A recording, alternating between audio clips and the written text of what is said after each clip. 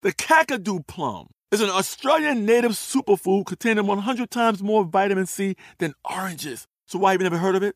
PR. No one's drinking a Kakadu smoothie? I'm JB Smoove, and that was a full episode of my new podcast, Straightforward, inspired by guaranteed straightforward pricing from AT&T Fiber. Get what you want without the complicated. AT&T Fiber, live like a gigillionaire. Available wherever you get your podcasts. Limited availability in select areas. Visit AT&T.com/hypergig for details. Hey everyone, this is Jodie Sweetin from the podcast How Rude, Tanneritos.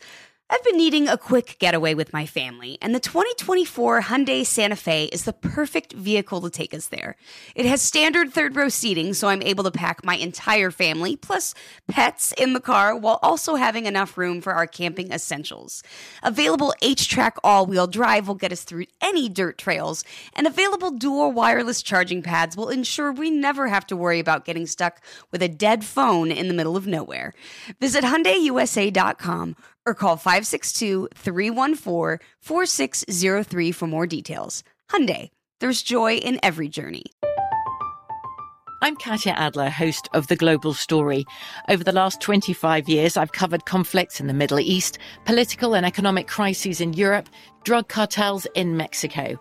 Now I'm covering the stories behind the news all over the world in conversation with those who break it.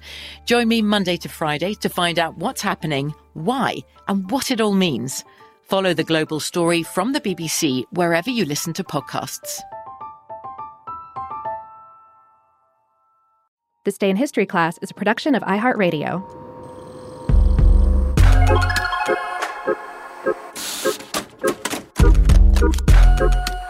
Hello and welcome to This Day in History class, a show that answers the call of history every day of the week. I'm Gabe Luzier, and in this episode, we're looking at the day when the telephone finally made its way onto the desk of a U.S. president.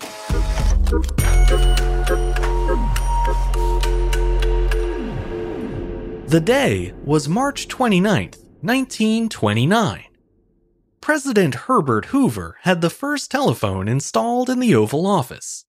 Phones had already been around for more than half a century by that point, but no commander-in-chief had ever had one at his desk prior to Hoover. Previous presidents had believed the new technology would spoil the sanctity of the Oval Office, but Hoover felt the added convenience was worth the risk. The White House had been slow to adopt many of the technological breakthroughs of the 19th century. For example, it didn't have gas lighting until the 1850s, well after many Americans. And it didn't get its first typewriter until 1880, 10 years after the invention hit the market. However, that's not to say that Hoover's predecessors were total Luddites. In fact, Rutherford B. Hayes had been an early adopter of the telephone. He had one installed in the White House telegraph room way back in 1877. In those days, phone service was still in its infancy, as evidenced by the White House phone number, which was just 1. The country's first telephone exchange wouldn't be set up in Connecticut until 1 year later. So when the White House phone was first installed, it was directly connected to just one other early user, the Treasury Department.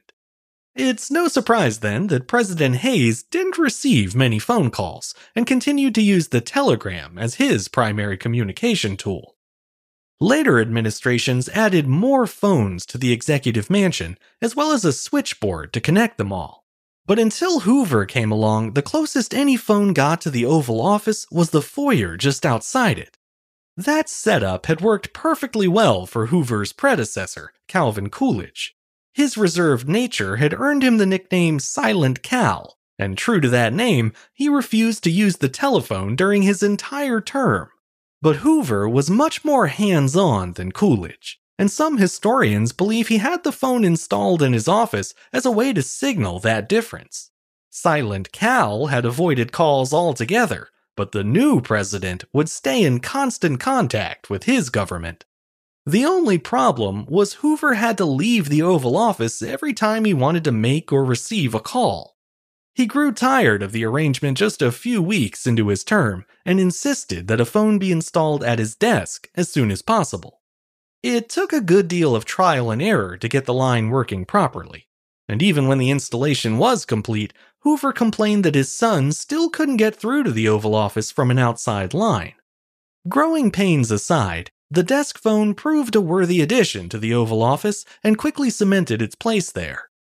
The location of the Oval Office was moved by Hoover's successor, FDR, in order to make it wheelchair accessible, but the presidential phone survived the move and has stayed there in some form ever since.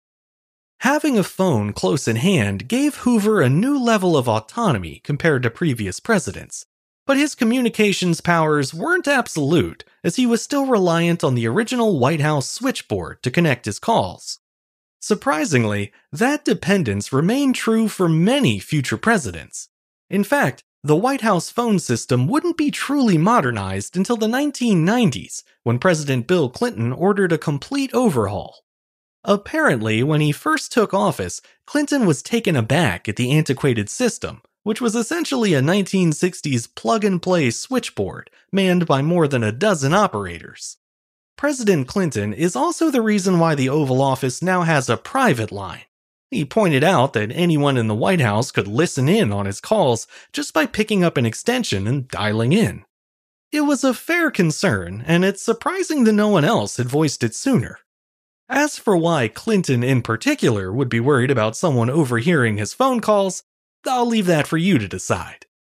These days, calling the president isn't as simple as just dialing 1.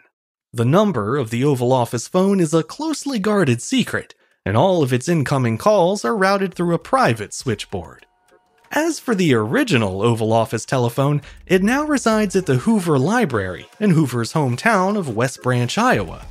So while you probably won't ever talk to a president on the Oval Office phone, you can at least go look at an Oval Office phone that a president once talked on.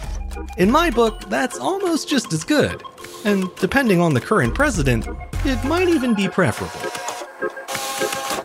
I'm Gabe Luzier, and hopefully, you now know a little more about history today than you did yesterday. You can learn even more about history by following us on Twitter, Facebook, and Instagram at TDIHC Show. And if you have any comments or suggestions, feel free to send them my way by writing to thisday@iheartmedia.com.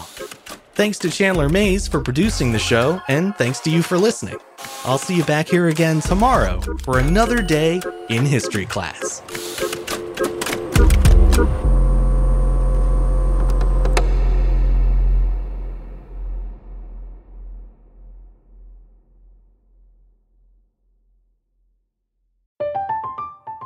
I'm Katya Adler, host of The Global Story.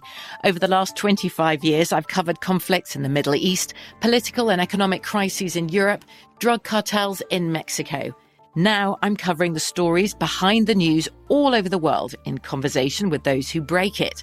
Join me Monday to Friday to find out what's happening, why, and what it all means. Follow The Global Story from the BBC wherever you listen to podcasts. Xfinity has free premium networks for everyone this month, no matter what kind of entertainment you love. Addicted to true crime? Catch killer cases and more spine-tingling shows on A&E Crime Central. Crave adventure? Explore Asian action movies on Hi-YAH. Searching for something extreme? Check out skating, snowboarding, and more on Fuel TV Plus, the global home of action sports. And find crowd-pleasing bops on iHeartRadio's Hit Nation playlist. There's new free shows and movies to love every week. Say free this week in your Xfinity voice remote. Xumo Play is your destination for endless entertainment. With a diverse lineup of 350-plus live channels, movies, and full TV series, you'll easily find something to watch right away. And the best part? It's all free. Love music? Get lost in the 90s with iHeart 90s, dance away with hip-hop beats, and more on the iHeartRadio music channels. No logins, no signups, no accounts, no hassle. So what are you waiting for? Start streaming at play.xumo.com or download from the app and Google Play stores today. All you can stream with Xumo Play.